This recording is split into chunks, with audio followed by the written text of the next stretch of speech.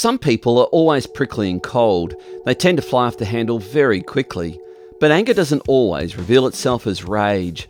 Because anger is always the result of actual or perceived injustice, it can sometimes look like sadness or even depression.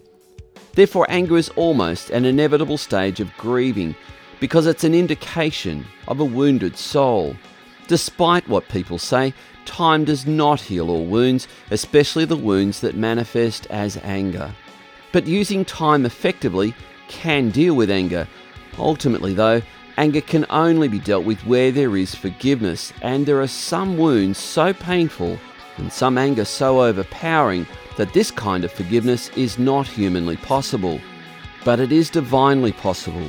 God's forgiveness in our hearts can help someone to move on, accept their new reality, and become a calm, peace-filled person. I'm Andrew Corbett.